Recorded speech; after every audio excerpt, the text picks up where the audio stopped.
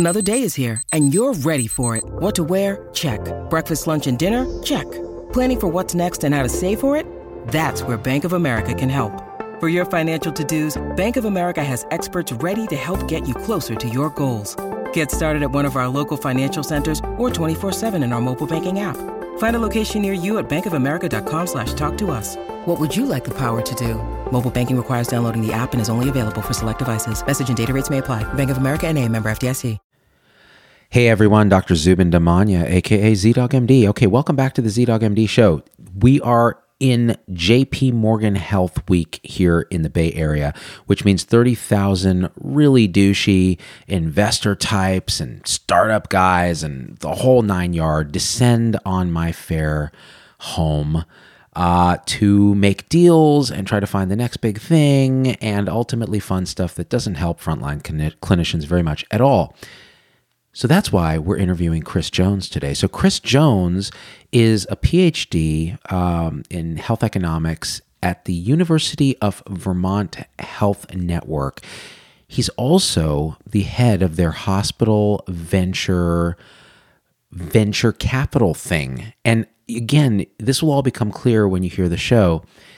He is doing something that's new in the whole space of investing, which is hospitals actually investing in innovative companies that will make healthcare better.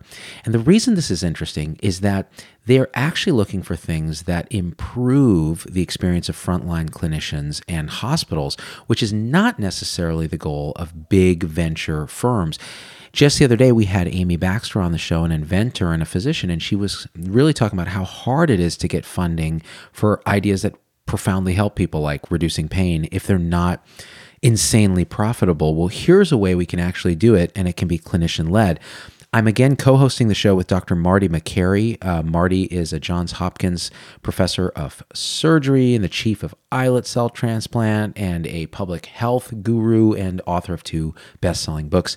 We've done a series with him now, and we have a great time co-hosting these shows because we're both passionate about the subject matter. So this particular episode starts out, we just try to figure out what's going on, and it really warms up about a third to a half of the way through, where we get into the weeds on a lot of different things, including AI, all the buzzwords in the venture capital space, like blockchain and cyber and AI.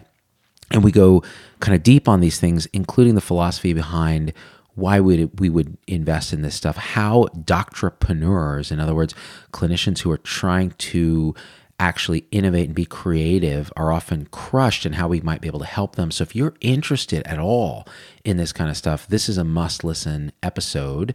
So without further ado, here's the show. Book. We are, you know what? What if we did the whole show and we just talked like the thing about the Facebook. She says we're live. We're live now. We're live on www.facebook. That my dad says, wait. Tell me again the address. www.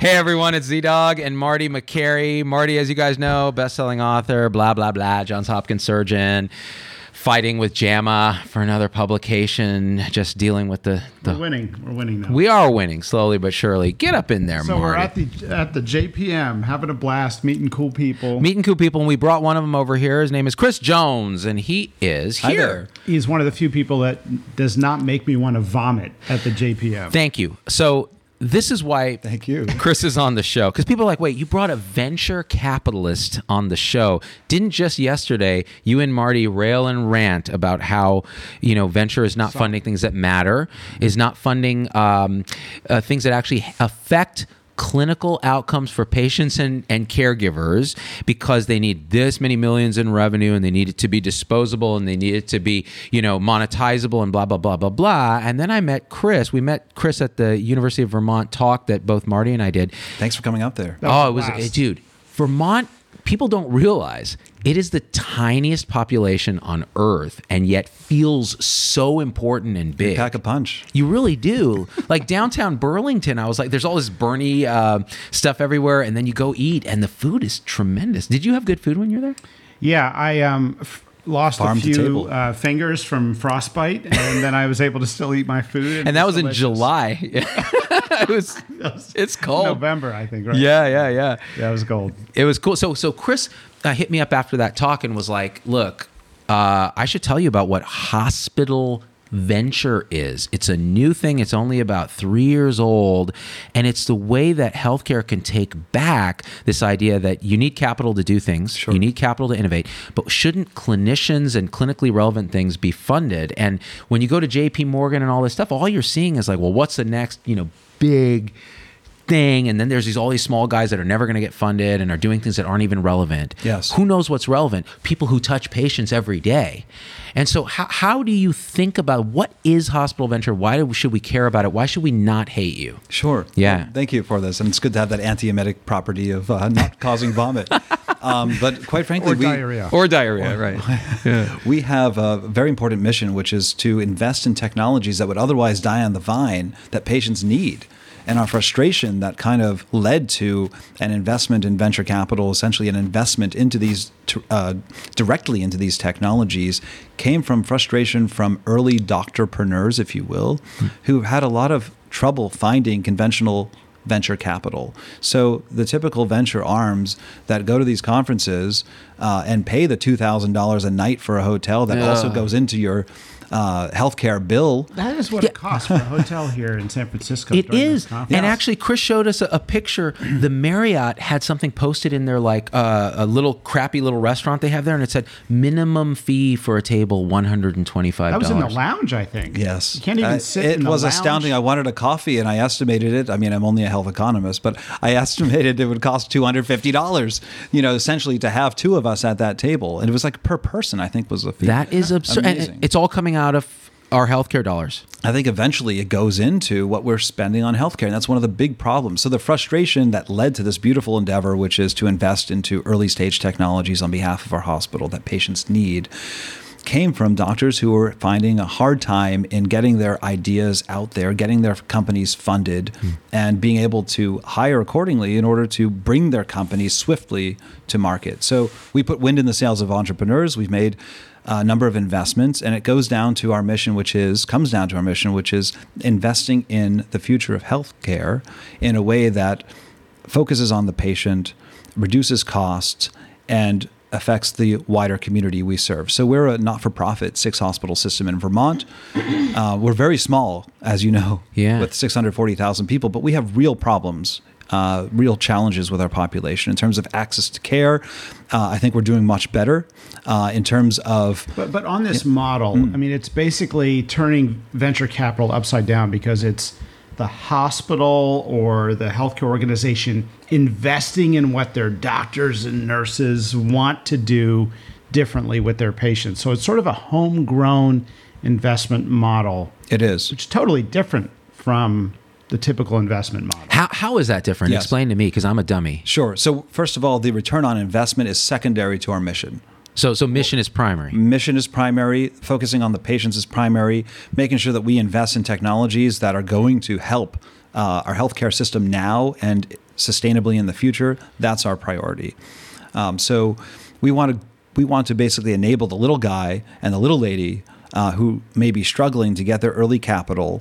We'll go at risk, to help them out. And we also focus on technologies, drugs, devices, scheduling software, and so on, where we can be helpful as a customer of those technologies. Oh, because you're also potentially the customer. We're potentially the customer. And I've been in the trenches with my own company when I was a professor at the University of Vermont. So I founded a company called Truster.us where we focused on understanding the voice of the patient in their own words. I founded this with the former dean of our medical school, and I understand how hard it is to find early capital. So all of those learnings kind of went into doing what I do. I'm proud to say there are now at least 18 hospital systems doing this. It's relatively new, and there's something called the Strategic Ventures Group where we all gather together, not for $125 a plate, but on very slim pickings. And we're able to help each other and share lessons learned. So Cleveland Clinic and Mount Sinai and Partners and Providence and OSF and all these different hospital systems are now catching on to this. We should be participants in the innovation process. Well, so let me ask a question. So what would you invest in a technology or a startup that's sole goal is to disrupt hospitals and put them out of business? Yeah. Well, we understand the future of healthcare is going to be very different to how it is today. So we are invested in telemedicine. In terms of investing, to our own detriment, I don't think it's really going to be that. I think it's more going to be investing into the new shape of healthcare. And that's going to include helping to get into the patient's home, helping to understand their voice in their own words, helping to follow them on their healthcare journey. One of the things that was very interesting that I learned yesterday from the founder of one of the largest artificial heart companies, Dr. Don Hill, he shared with me that heart failure patients have an early sign of not doing well. And that early sign is they're not checking their mail. Oh, so interesting, because you got to walk out to the mailbox, huffing and puffing, and you're class 3 heart failure. Well, by that definition, I think both of us would be basically in the ICU right now, because I think I've checked my mail twice last year. Yeah, but you check it because of other mental illness that prevents you from being organized. But I guess so for these guys, because of their edema, because of their shortness of breath, they're not checking. And so what else did he say? Well, he said that there are a number of these nuances that should be captured. So he's helping us with that company I mentioned to actually address these real issues that occur outside of the hospital in patients' own homes. So the company Truster that you're working on. Yeah. So how would you do that? So what we would do essentially is to analyze voice through cough recognition, the syntax of words, how people say something, what they describe. They might describe that they had trouble getting up in the morning. They might have talked about their bathroom issues with a chatbot. So you have another layer of privacy that can be sifted for relevant information, but is non-creepy. And that, we understand, is an important component to building trust in the doctor-patient dyad. So does this technology then listen in their home or something, or how does we this hope work? it will someday, right? Because everything's listening. Our iPhones are listening to us. Our Alexa is listening to us. Our cars will listen to us. And I want to embrace that technology and use it for good. This is using artificial intelligence at the highest level in the simplest form, which is text. So many people are deleting apps. They don't want another app. Nobody wants another app, right? And we kind of create that invisibly with a complex back end that's able to address the needs of patients on the front end. And we feel that Truster is going to lead to very important steps in the years ahead. So a company like that, you don't think would get standard venture investment in the current climate? We had a hard time finding any investment. So we bootstrapped this, as many Vermonters do, funding it ourselves, getting some early wins, getting some early customers. And now we're in talks with Stanford Research, with Makary Innovations in Boston, with a number of the top pharma companies, including Abbott. So I'm very excited about how this might help. There's no one size fits all, but this may help understand patients in their own words. Yeah. What was the hashtag that Amy Baxter came up with yesterday? Hashtag Tenora. There is no one right answer. Yeah. Which I'm going to steal. She also said something else interesting, which is pain is the body's opinion of how safe you are. Yes. Which I thought was interesting. Yeah. But so relating to Amy Baxter, so here's a female doctor, passionate about an issue. We talked with her yesterday live on the show where you're sitting right now, and she talked about how difficult it was for her to give up the control, to ask for venture money when it wasn't a product. They wanted to make it disposable. They had all these preconditions. She couldn't go publicly speak about stuff the way she can now. I mean, how do you guys deal with these things as a smaller, more nimble, more clinically oriented sort of a source of funding? Yeah, it's certainly a challenge. We're changing the direction of a freight train because for decades, doctors have been told you have to practice medicine and you should not be involved in business and in innovation.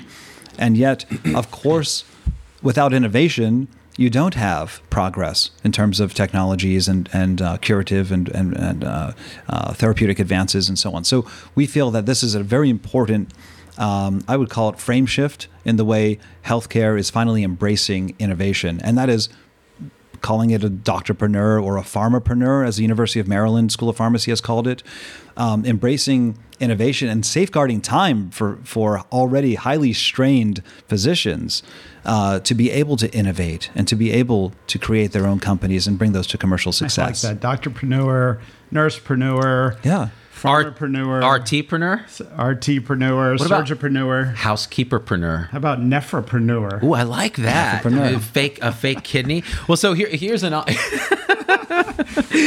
People are so creative who go into healthcare at every level, right? I mean, Sure. You name it. Every level of medicine.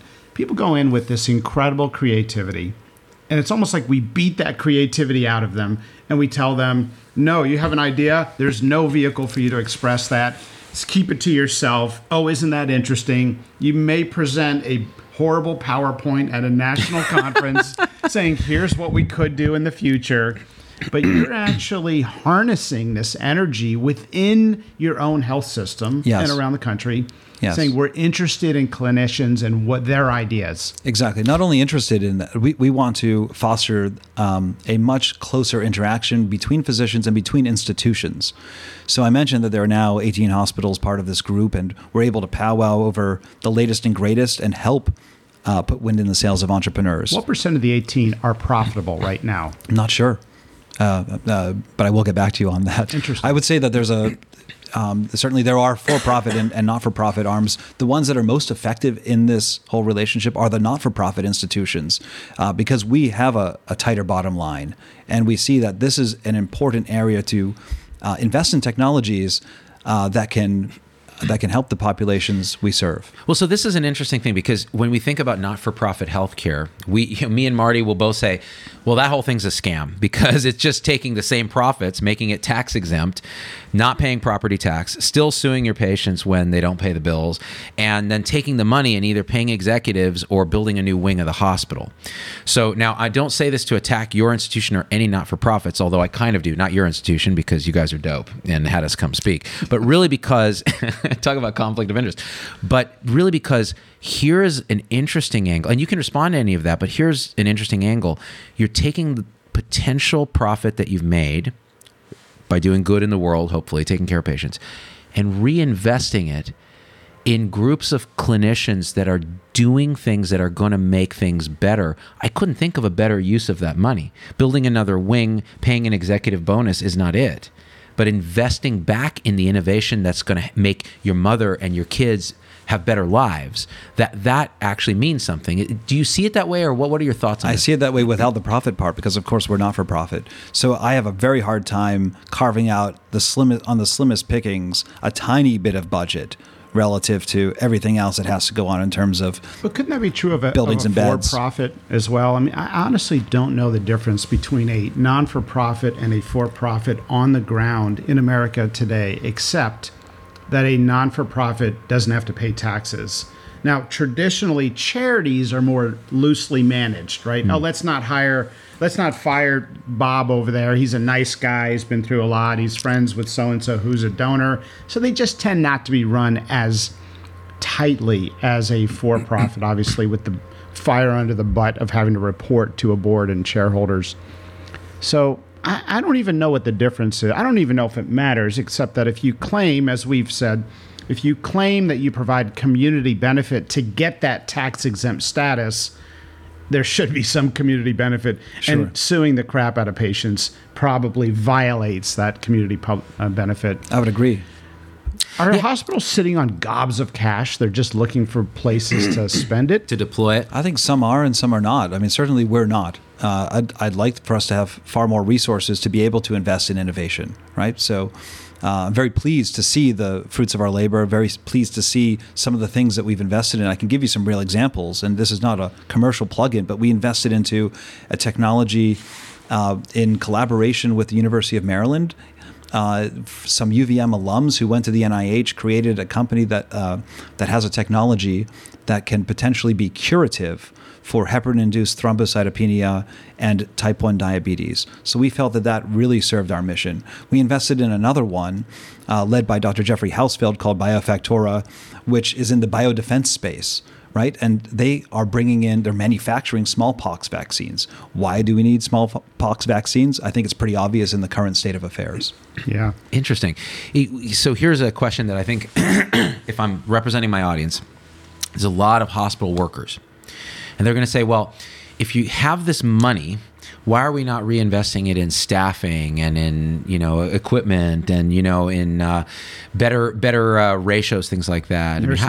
Nursing pay. Sure. How do you think about that? So we want to have an accretive return on our portfolio so that we can do just that, so that we have more money available to be able to provide for the staff that we need. So if you get a 10x return on an investment or something, or a 60x return on an investment, that money then has to, because you're a not-for-profit, has to go back into, is that true? Is that how it works? Well, in terms of the mechanics, that's still being worked out. I mean, this is so new for everyone. That would be a good problem to have. We haven't had such a 50-time return. But the little returns that we have had have proven the model that innovation is sustainable in terms of being able to, again, get the patient return, as well as hopefully make it commercially viable.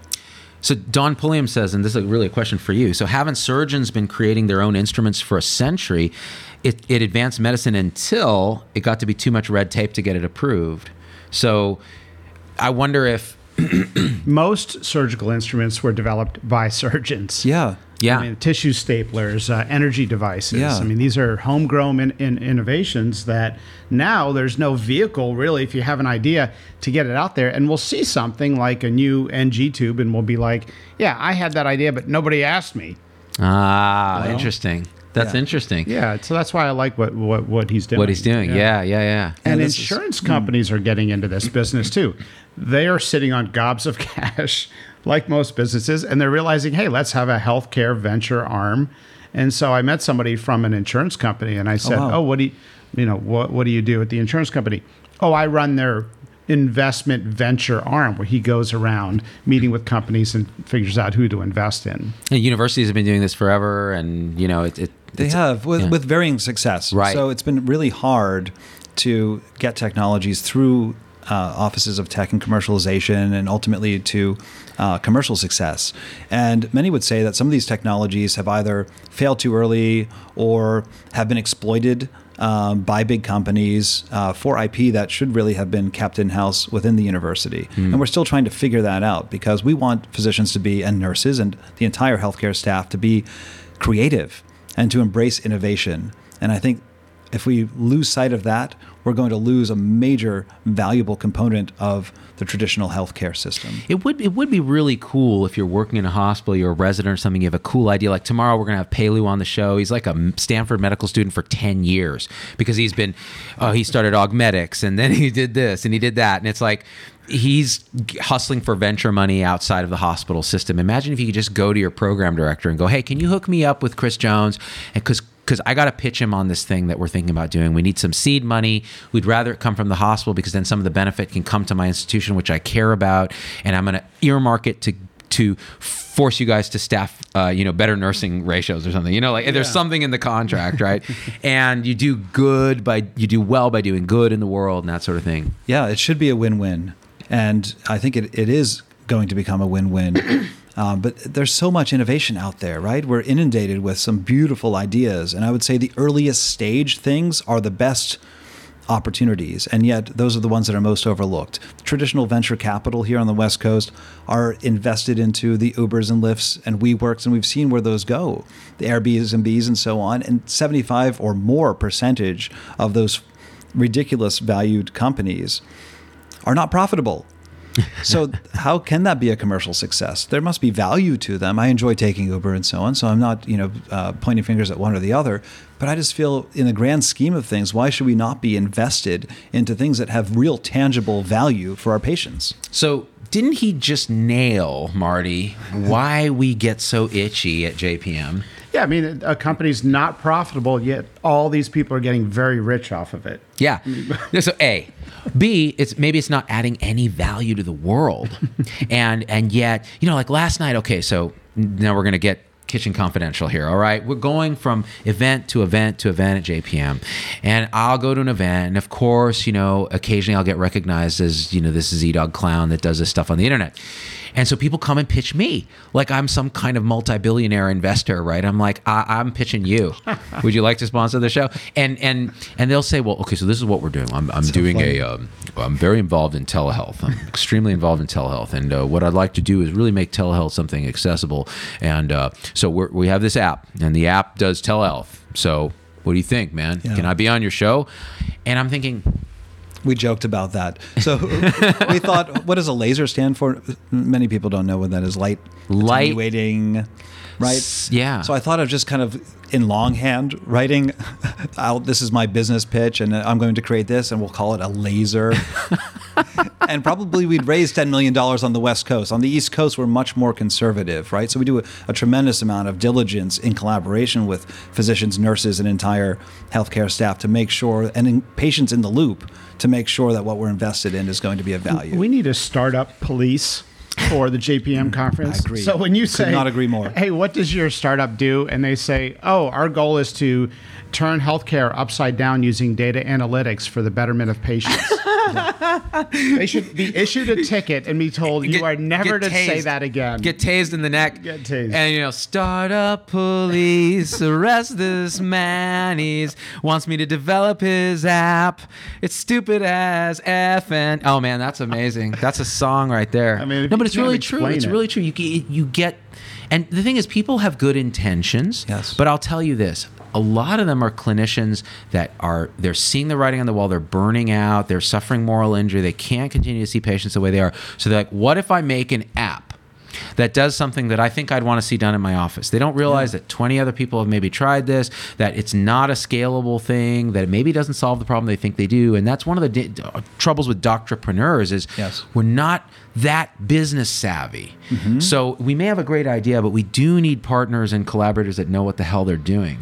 And Dr. D, would it make sense if I shared with you some of the themes that I'm seeing for what would be highly investable and highly valuable to patients? Mark, would that be very... I like that, but also, for the students and residents and young doctors out there, nurses, people that are interested in general in this type of thing and what they can do, this is a great conference, as much as we rag on it. Yeah. I mean, this is where big ideas happen, and you meet people like Chris, who can empower those ideas. So stop going to the regular PowerPoint conferences of medicine, or reduce that by one conference. My colleagues may go to 6 of these typical medical conferences a year. And instead of going, I'm cutting out, for example, no offense to my friends there, the Pancreas Club meeting. Okay. I've decided... It's very niche. I love it. I really enjoy it. The people there are wonderful. I get my T-shirt every year, although some people think it looks like a penis. I love my Pancreas Club T-shirt. But that is one meeting. You can do it at Alcatraz and say, "I've seen your cell." I decided to cut that one meeting and add in the JPM healthcare conference. Why does the Pancreas Club sound like a John Hughes 80s film? Like Molly Ringwald's sitting there and she's just got epigastric pain and after hours in detention. But so Chris, you were saying, because relating to what Marty's saying, you're trying to advise people, like, here are the themes that actually you're interested in or mattering. Yeah. Like, what is that? Sure. No, the themes, I think, are ABCs right now. AI, blockchain, and cyber. God help us. If I hear any of those things again, I'm going to die. And I'll tell you why. Those are all trigger words. They are trigger words. They are trigger words, but they're very important. So I turn the table, I just flip the table over. AI is so important because we can use our analytical capacities to learn from conversations, as mentioned earlier, or from the doctor-patient experience, or from all sorts of wearable data. Wearables, another trigger word. Wearables are another trigger word.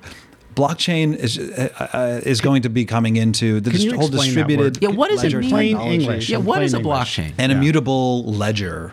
That in a distributed way, you're able to kind of figure out that A, I am who I say I am, and B, what I've done has been authenticated. So it's basically just that. And cyber, I can't talk too much about cyber because it's so important. Biocyber is massive.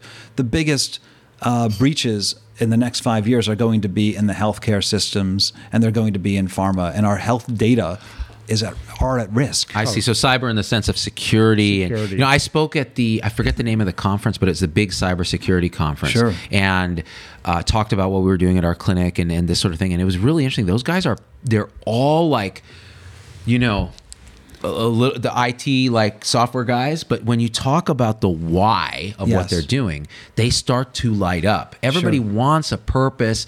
to apply their passion to, right? And so and then this came up yesterday with Amy because she was kind of ragging. I was watching the clip back, and she was like, "No, I wouldn't vilify venture capitalists. I mean, they're doing what they're good at. We need to make what they're good at apply to us." And I thought that was actually pretty smart. And that's what that's what you're doing. That's what we're doing, right? Yeah. And back on the cyber thing for just 1 second. Yeah.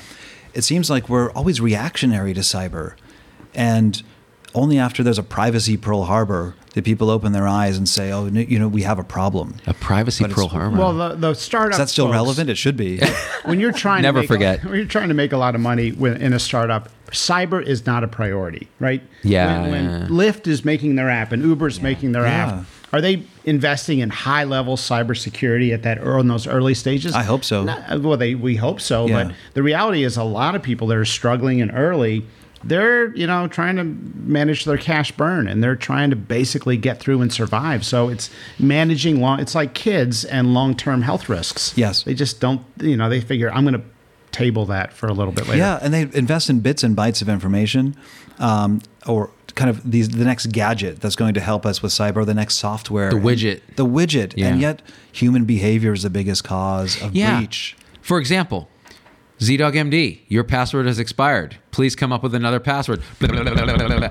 It cannot be one of the passwords you used in the last 347 passwords. ZDog number 1. ZDog number 1 is now ZDog number 1012, right? And so you're right. Humans are the weak link. By the way, Don Pulliam again with a good comment. Medical conferences should be more idea generating and collaborative than just staring at a PowerPoint. And include people like Chris there instead of just our own ideas talking to ourselves. Yeah. What if you have Chris come in and he's like, okay, so here are the companies we're investing in. Have you thought of anything along these lines? If so, you might be able to get rich doing something good for the world. Get rich meaning survive in this day and age. That's a good point. And keep it in an ecosystem of the clinical medicine that you love and you've dedicated your life to. Because I think that's one of the things a lot of clinicians feel bad. They've really been taught not to we're altruistic, we give up our 20s, we do all this, and it's not about making money and this and that. And so, but the idea is like Amy Baxter, do you get the sense she's out there to get rich? Absolutely not. Right. But the thing is, she ought to do well financially if she does good in the world and works really hard and executes really well. So we ought to be teaching people how to do that, because then she doesn't have to see patients all day to support her ability to make a product. Yeah.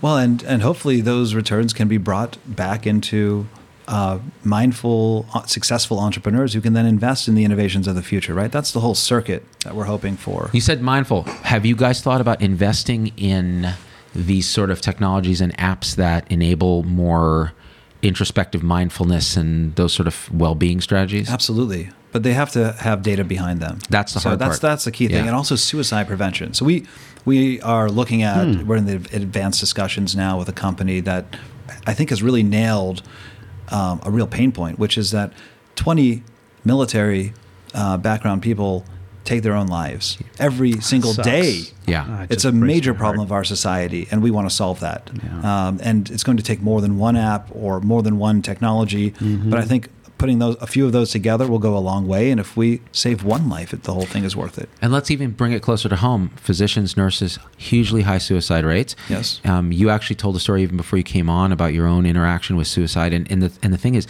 this is something that we have to address collectively. We talk about it all the time, but without actual solutions, right? And some of it is rebuilding societal cohesion and, dealing with isolation and loneliness we were talking about the other day. If we can start to address those things, and I don't think it's an app, and I don't think it's a widget. It's an approach. Maybe someone will come up with a technology that helps us. But yeah, well, I can share what my dear friend who took his own life as a physician, very successful physician, Jeffrey Baggish, told me, which was he was also using pain pills, prescribed pain pills, but he said he was addicted not to a pill, but to the cessation of pain.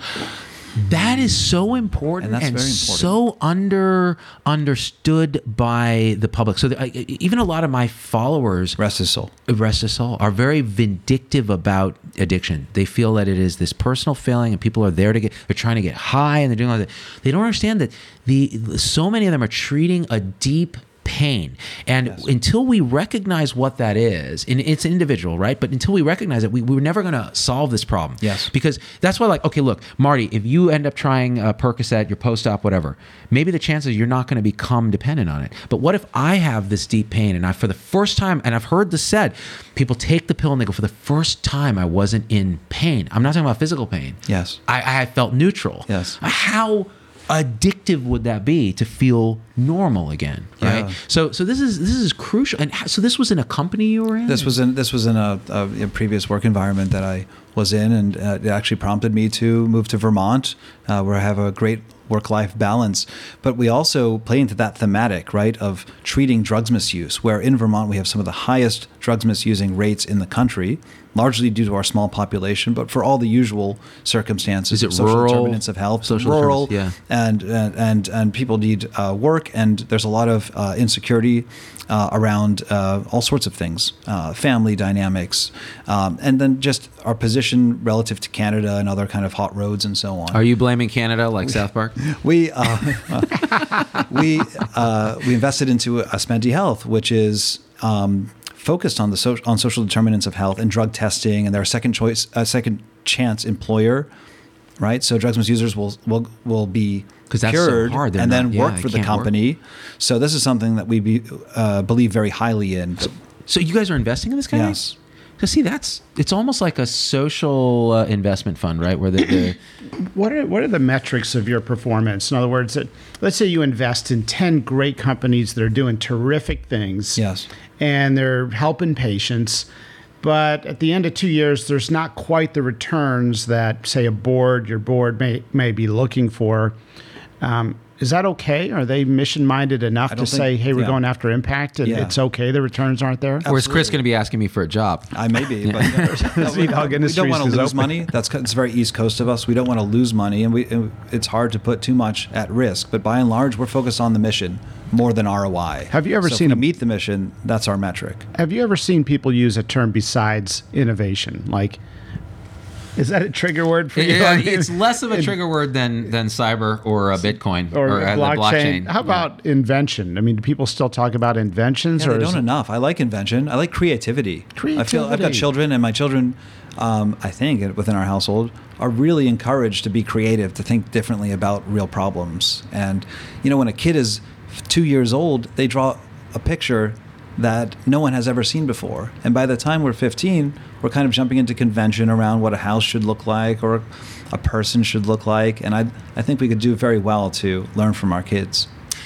And the answer is also psychedelics. High-dose psychedelics, Marty. Like some of those are approved. 5 grams. Yeah, actually Colorado, I think. And actually, all joking aside, so in Hopkins and other places, they're doing studies on psychedelics for treating addiction. What? Who? I think one of the pharma companies has found new uses, like approved uses, for what were otherwise kind of party drugs. Right. Well, it's interesting because, the argument from the conspiracy-minded stoners, man, is that pharma will never do this because it'll put pharma out of business. They don't understand how the world works. Okay, every tool appropriate for the problem, and so maybe these old so-called recreational drugs have a use under guided circumstances with clinicians and so on, right? But it has to be put to rigorous scientific testing, right? Same with cannabis and all of these, very important.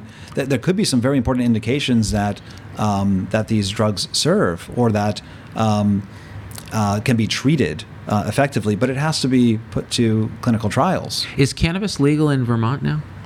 It is to some extent, right? I believe for prescribed purposes. I see, but it's not. I don't think it's criminalized. I see, because I've reviewed the data on cannabis for medical purposes, and really, there's only 3 indications. I didn't know there were 3. I thought there was only 1. Yeah. Well, there's only 3 things where it shows reasonable benefit. We glaucoma.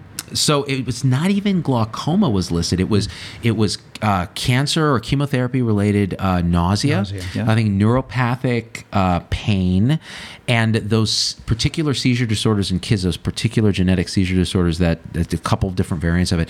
And those are things that have been studied really well. Everything else is kind of anecdote or observational studies or so on. Absolutely. So the University of Maryland School of Pharmacy, the oldest school of pharmacy in our country, which created the term pharmapreneur, has created and launched the first master's program to focus on the science of cannabis and cannabinoids. That's and I think great. it's very valuable. That's great. That's yeah. great. I mean, it basically has anti-inflammatory properties that you see in patients with inflammatory bowel disease. So there's probably a lot of other applications clinically for something with anti-inflammatory properties, recognizing, of course, there can be some downsides to it. Sure. And again, which compounds and how do we study it? And there's so much religion and psychological baggage around the compound. People treat it as the best thing that's ever happened to them, and then others are very concerned and have cannabis hysteria, or what do they used to call it, weed. What was it? Reefer madness. And so somewhere the truth is somewhere in between. So again, to Nora, there is no one right answer, but we do have to study it. And I like the fact that you emphasize studying it because again, you're in the clinical space. Yes. And that's important. We have to rely on science, and I think we should also rely on those patient experiences. If there are truly patient nuances that are meaningful, that should go into the category of real-world evidence and not be overlooked. So another example of that is the space of muscular dystrophy. So parents with children who have muscular dystrophy subject their kids to a 6-minute walk test, and the kids fail the walk test, and that's kind of a binary endpoint. But if the kid can get into a minivan or doesn't have to jump onto it doesn't have to be carried between one bed and another, that could be very meaningful to the family. It's not currently captured. So I think those kinds of things we're going to see more of, an appreciation for the voice of the patient, the voice of the caregiver. Coming from a hospital kind of person, that's very powerful because the patient's stories aren't listened to. And there's an attitude among us, right, where it's like, well, if the data, we studied this and this is what it is. Well, okay, we studied it in Northern European men in a narrow population. The study wasn't perfect because our studies aren't perfect. And so maybe some of these anecdotal stories need to be understood in a different way. Maybe we need to revamp our clinical trial process. Maybe we need to look at applying, what were the ABCs? AI, blockchain and cyber to our clinical trial process so that we can, attain synergy at the field level traction. And maybe just listen to patients when they say, hey, my ulcerative colitis is managed well with, CBD. Right. Maybe we can listen to them instead of just ridicule them. Exactly. I'm with you. I often fall in the ridiculing any extreme view, like, bro, CBD will cure death.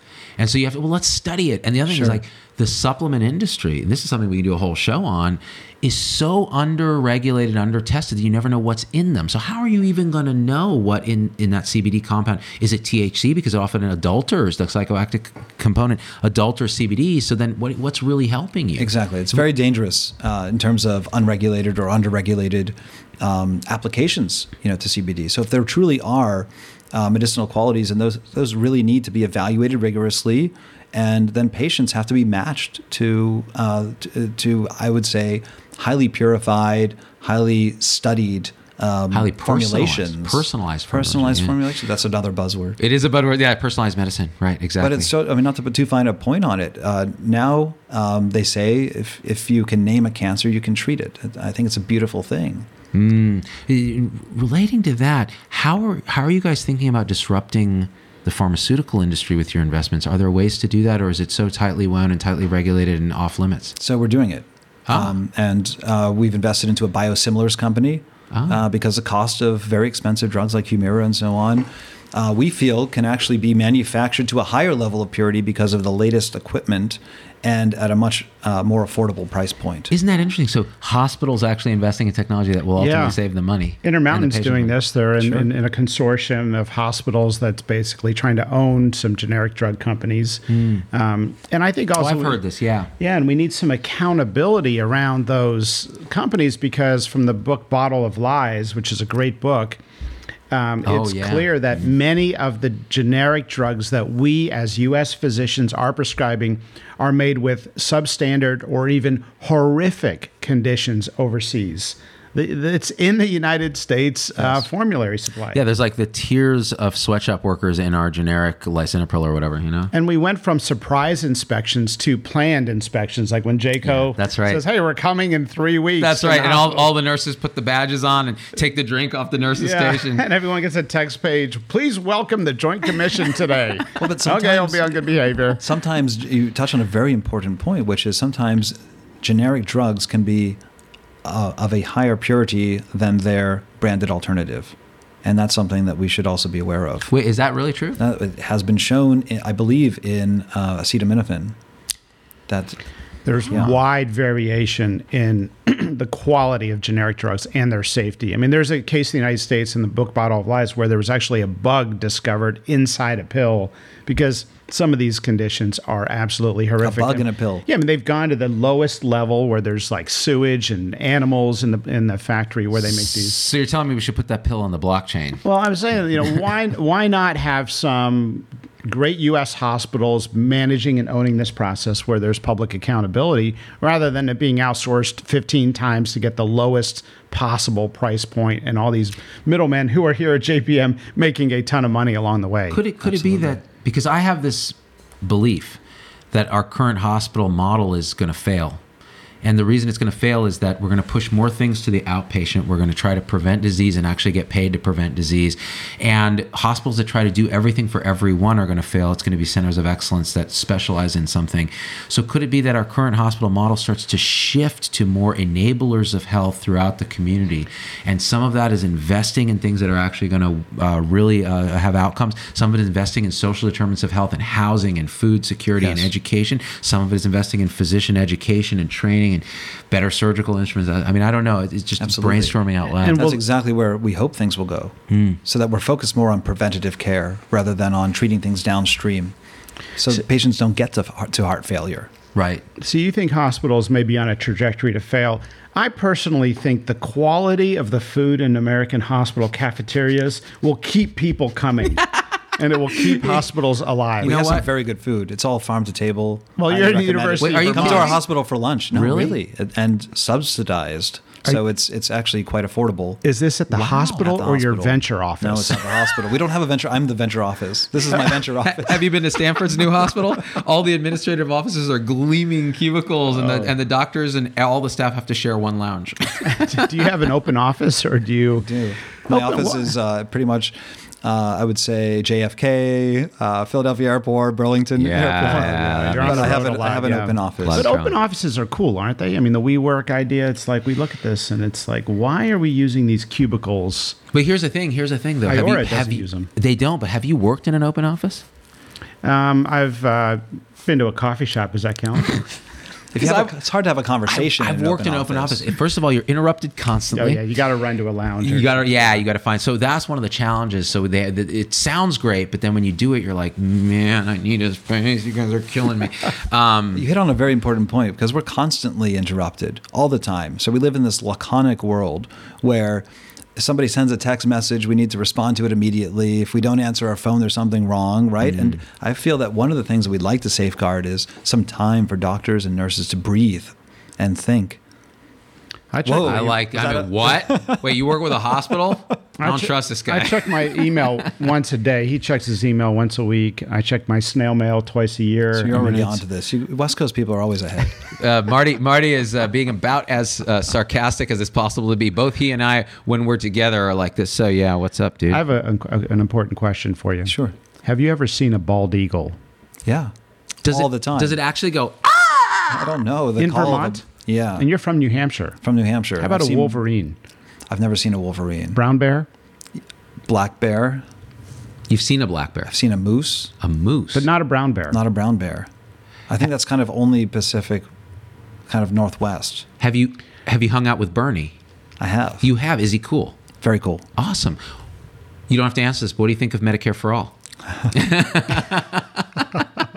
Or you can go back to the brown bear topic. Yeah, exactly. And they're related. Feel free. Just say brown bear. It's your safe word. Brown bear. As a public figure, of course, he's going to worry about I try to stay fired. out of politics. I'm really focused on, I like diplomacy. I like, let's see, my shtick is I want to focus on global harmony. I want more people to get along, share ideas, irrespective of geographic boundaries.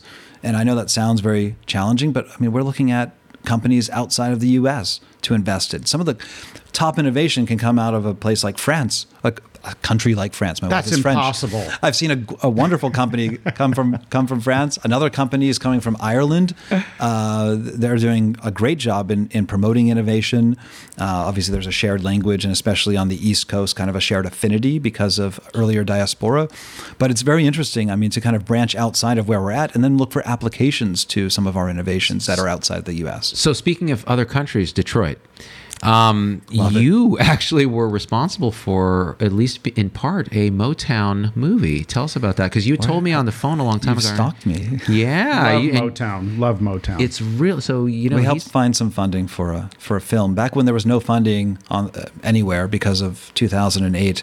I helped my dear friend Mark Davis to find some funding for his film. It's really cool. So he's like, I mean, like if we want to meet some Motown folks, which I'm not saying we do, but we do, then we have to hit him up. Well, actually, we're on a trajectory right now to maybe be picked up by a major TV network. Major for this TV show. network. Wow, that's great. I've called Animal Planet about picking this up, and That's they're right. very interested. I was expecting Oprah. Well, that's a variant of Animal Planet. I don't think we have time for Oprah. I mean, we've got Animal Planet and Nat Geo Wild are both very interested. Yes, my agent told me that you hold out for Animal Planet, but if we have to settle for Nat Geo Wild, then we'll do it. They're very interested. I don't think we're going to have to settle. I mean, the person I talked to, which was the company operator, said that there's a process and will be considered intern, which I think is very promising. Well, you laugh at this, and yet it's very important to look at animals that can be a proxy for ourselves. So I heard of something going on now where people will have a mouse that is tested and genotyped to be compatible with us, and then they'll have medicines that are tested on that mouse, and it basically becomes your animal avatar. What? Dude, we're going to get the PETA people throwing blood on me again. It's not just the Drosophila that we need to test. Drosophila melanogaster. He knows the phylum and species. That's my biological model that I worked on in college. Wow. Mine was the Mexican You created hairless this. dog. Did you really? Mexican The Chihuahua? hairless dog. That was your model? No, that was. Is that what the I- naked what- mole rat? Is that the same thing? Oh, the naked mole rats studied for, I forget what it is. It's a Eusocial behavior. really? Yeah. So it's a very interesting social system under the ground. And I know this because my advisor in undergrad predicted and then found the naked mole rat. What, Professor wait. Dick Alexander. Wait, sorry. Back now. Okay, now this is where the interview starts. What? So he predicted and found that there would be an animal who would only look for other animals when it's time to mate and then never interact with another animal. And he predicted the conditions under which it would have evolved and the conditions where it should live. Turns out that it was Australia. He got some U.S. government funding to go out there in a Land Rover and discover the naked mole rat. Holy crap. Yeah. The most monogamous animal in the entire kingdom, it sounds like. Sounds it. So he predicted an animal from first principles. Yes. And now, okay, that gets me this obvious question. What the hell were you studying? What's your PhD in? So this was my wonder. undergrad work, which was biology, and the PhD is in health economics. Oh, so gotcha. trying to find ways to improve outcomes and reduce costs. It's funny because now everyone knows what that means. But when I first came back from England to the U.S., they said, in America, Chris, we don't care about costs. So Wow, really? I thought I'd be out of work for a long time. Were you at Cambridge or where were you? I was at Oxford. Do you see how he the said other that? place. Oh, He's yeah. like, I was at Oxford. What are you? Okay, How yeah. dare you? Cambridge. This is. So you studied this mole, I had a naked scholarship mole to rat, be there. Yeah. Oh, studying nice. health economics. Did they Yeah. run out of professors and classes? And they had Pretty to, much. That's right. Pizza start- home delivery for PhD. No, I studied horses under Dick, though, for a little while, under Dick Alexander at his farm. And what I learned was what works for horses is maximizing rewards and minimizing punishment. Lo and behold, like again, these first principles, it sounds obvious. Everything's obvious on reflection because you should not overlook it. But this is one of those little nuggets of information, a little zinger that, maximize rewards, minimize punishment. It should work for personnel. It should work Works for generally. medical students. yeah, says both of us who are known for our pimping of medical students. But but it's true. So there actually is data in the business world that pointing out flaws in people and their deficiencies, hoping they'll make them better, actually makes it worse. But pointing out bright spots where they're doing well and encouraging them to grow that and try to minimize the bad stuff does really well. So you grow the positive, and it's the same as positive rewards, the carrot versus the stick. Exactly. And it's funny that you were joking about Animal Planet, and he has a whole Animal Planet background. This guy's like, he's got a part of the animal kingdom right in his brain. I know, right? You like King Philip came over from Germany swimming. Swimming, that's right. Yes, that's right. I remember that Kingdom family. Yeah, everybody's got a little different version of that. No, but the other thing is that millennials now demand carrots all the time. So there really is a general. Here we go. Did I bring up the don't get me triggered on millennials. No, go, please. I didn't mean to interrupt you. Well, just it's nice to understand the social dynamics of different generations. We have an rapidly aging population in Vermont. So we're trying to meet those needs while at the same time trying to get more young folks to move to our state. So we're trying to kind of work within two extremes, if you will. Well, it's interesting because you're perfectly adapted, Chris, to live in Vermont because they face these very specific challenges, and you're a thoughtful guy who studied this interesting thing. You have a broad, diverse background, and you're creative, and you're thinking out of the box. These are the type of people that go into healthcare in general, and we stifle them and we beat them down, and we tell them, well, here in America, Chris, we don't think about cost. Yeah. We try to just squeeze them into a box. And I think that if there's a theme of this, it's that it's time that we took the box back and used it right. So preserve creativity at all costs, and do not be afraid to go out on a limb and innovate. That's kind of what I'd like to say to our audience. I think it's very important. And you're saying we're going to work on the tools to support that. Because one thing to say that, it's another thing to give no support and actually not even carrots, but just sticks. You need a lifeline. So that's what we're seeing. I mean, we're basically sending out a lifeline for a lot of hungry entrepreneurs, right, who are frustrated with the system. They feel like their voice is not heard. They've got some fantastic innovations, and they just need a little bit of money to get to the next level. Yeah. So I think that's where hospital venture is going to take us. And I think we're going to see more cooperation between hospitals, and it's going to be a very valuable thing. And that's why I wanted to suggest Pelu come tomorrow. He's a medical student entrepreneur, and he's an example, and I hope he's an inspiration to others out there who says, hey, the system is broken. We can do better. Here's my idea. And he acts on it, and he connects with somebody like yourself, and good stuff happens. Yeah. And, I hope that can be an encouragement. I'm excited to talk to Pelu tomorrow. I am too. And he was excited when I ran into him last night at the party. I was like, dude, he was like, oh, I'm so looking forward to this. I'm like, dude, you already are like doing stuff well beyond most people, especially at that age. I want to meet Pelu, and I want to change my name to Pelu. I think that sounds like really cool. It sounds like your name is just Pelu. Like, like the soccer player in South America. What was his name? Pele. Yeah, Pele. Right. Sorry. So that's what I want. I want a single name, Madonna. But on the carrots and sticks. There's that. On the carrots and sticks. Yeah. We as clinicians have to educate all the time. We educate patients. We educate students. We educate residents. We educate our team. And yet we have no knowledge or training in effective education.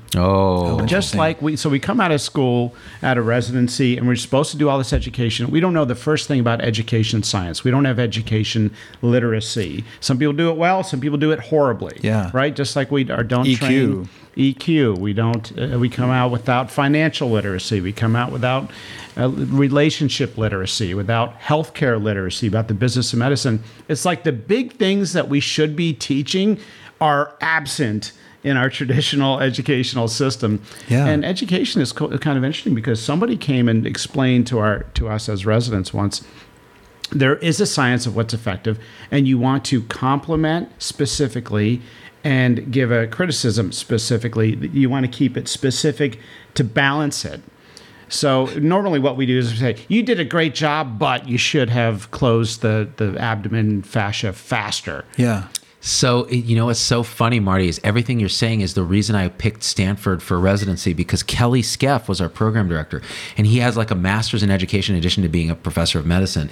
His whole thing was medical education, and he would say, and he sounds like kind of a Jim Henson kind of guy. He's still around. We're still connected and friends. Yeah. And he's like, what we want to do is teach the learners how to learn to teach the teachers how to learn. It's true. And so he would teach us exactly that. And we used to call it, so when we get feedback from Kelly, we called it the Kelly Oreo. So he would come in and he'd be like, well, you're doing wonderful work and your patients love you and it's wonderful. Now, you're a lazy sack of crap that is already called, you're phoning it in. But what I love about you is you phone it in with pride. It's pride. And so you come away going, okay, there's positive there. And there was something about me being a lazy sack of it. Maybe I'll work on that. And so it was a Jedi mind trick, right? The Oreo. But it's amazing, like little tips like that have taught me if you have a criticism, like a student could do something better. Yes. Balance it with a specific compliment, not a general compliment, because that'll just go in one ear and out the others. Balance it. So specific. Specific. So if they could have written a more extensive op note to think, Bob, you did a nice job closing the skin. A lot of people struggle with that. You did it very well. That's a really good sign. On the op note piece, you could write a more extensive op note. Yes. And they see that as balanced feedback. Sure. And feedback is a science, right? If I would have come and said, look, you're doing a good job, but this op note sucks. Okay, guess what? Then you're just going to feel defensive, paranoid. I failed the rotation. You bring up a very important point, which is also that we talked about language earlier. Yeah. And capturing those nuances of language. But most language is nonverbal. And it's how you've communicated something. And so that whole eye contact like we're having now between doctor and patient, if I'm your patient, I want to see you. I want to see your eyes, not looking down at a computer and so on. So things have to be more natural. And I'd like to see more technologies as a theme in that space. So if I were giving that sort of feedback to Epic, I could say, you know what? I'm really, really, really happy with the name Hyperspace. I think it's catchy. I think it's very tight. The rest of the product could use a lot of work because I'm staring at it instead of at my patient. But you know what I like about it? That it's allowed you to buy a really big arena for your own employees that really gets them feeling good. And that's important because your employees should have a culture where they feel safe. For the $1 billion we give to the Epic company for the EHR, congrats on coming up with a good name. And Chris is quietly nodding because no hospital representative can, they're all under gag orders. They cannot say anything about Epic. That's probably not true, but it feels right. Can you at least acknowledge Epic has room for improvement? I'm just very happy to see electronic health records. Actually, I think that's really important. You are right. You are right because the paper stuff, although they've got a cognitive advantage because the way we write is the way we think, going to electronic is key, but doing it right is going to be key in the future. So again, people think I'm some kind of Luddite. I want to go back to paper. That's not true. So paper maybe for some things, like taking notes, is actually very helpful. And patients are going to have increased access to their health records by legislative mandate. Right, and they should. They should. Their record. Absolutely. It's going to be easier to access it. So I feel like that also will make them participants in research that can benefit them. It also is a call to action to understand the whole cybersecurity world and make sure that their information is not misused. But it's a very interesting kind of theme of this year, 2020, the year of perfect vision. Is that what it's called? Oh, well, it's Who 2020. came up with that? Probably, I don't know, Obama? I'm just trying to think of somebody. It's funny that just bubbled up. So I think we've done a thing here, you guys, which is we started talking. Yeah, we started talking about the hospital venture. So the call to action is learn more about that, empower that in your own institution. Explore it if you're being creative and you want to do something interesting. We should be supporting. We talked about all the things we should be supporting in terms of creativity. And then we talked about animals, naked mole rats, and my favorite, Drosophila melanogaster. And 2020 being the year of perfect vision, is that what it's also the year of the nurse? Also the year of the nurse. I'm declaring it the year of the spleen. Or the pancreas. Pancreas is an old dragon. Yeah, the year of the spleen. I like that. Year of the spleen. It's a year to forget. An expendable year, a year. That's very encouraging. How do you name a generation? Like Generation X? Like who comes up with that? Is there an international commission? Like can we call it like the year of the gubernaculum? Chris doesn't know what the gubernaculum. Do you know what the gubernaculum? Okay, so the gubernaculum is the little filament, I think, that is around is it the testes or the epididymis? I forget, but it's literally called the gubernaculum. Okay, and I believe big name for something relatively modest.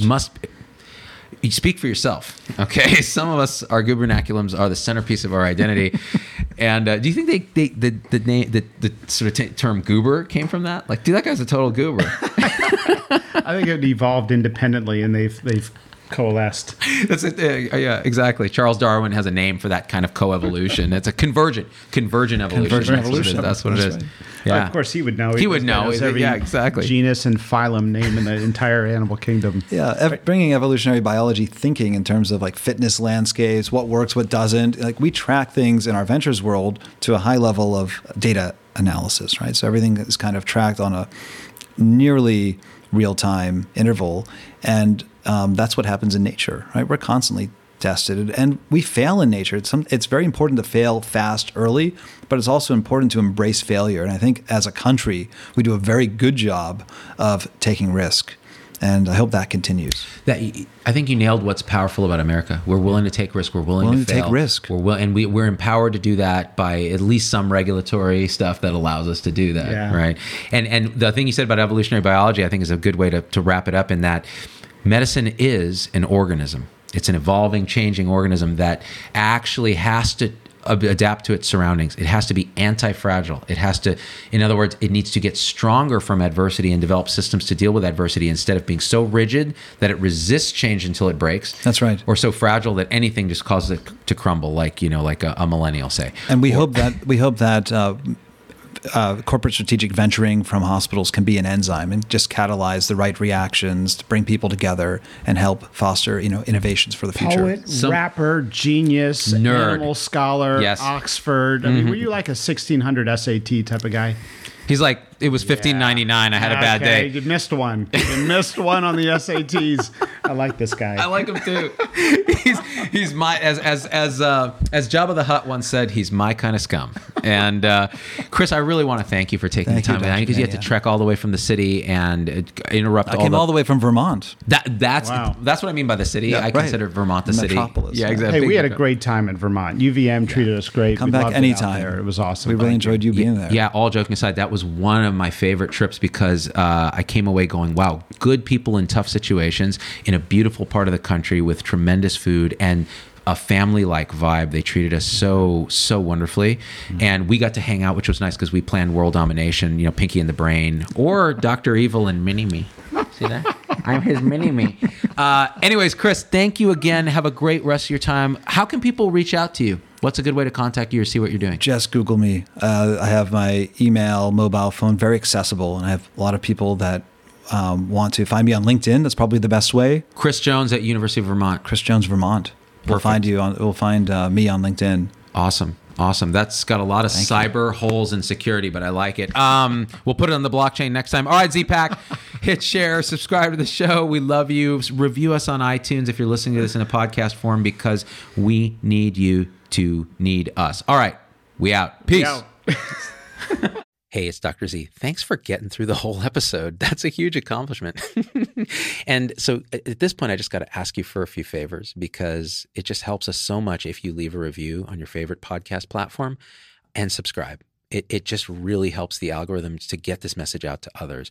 The second thing is email me, hello@zdogmd.com. I get all these emails personally. I can't respond to them all, but I need to hear your voice because especially on podcast, we don't have a comment section.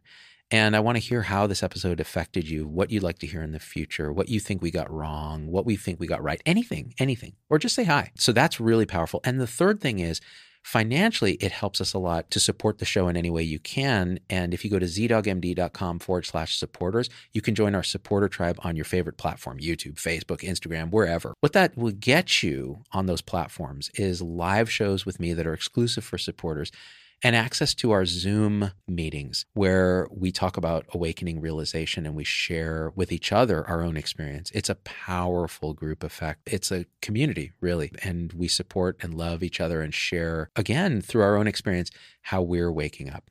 So, and that ripples out into systems, into transforming healthcare and education and government. So it really starts with us. So join us there if you can. Again, zdogmd.com/supporters. And I'm so grateful to have you with us.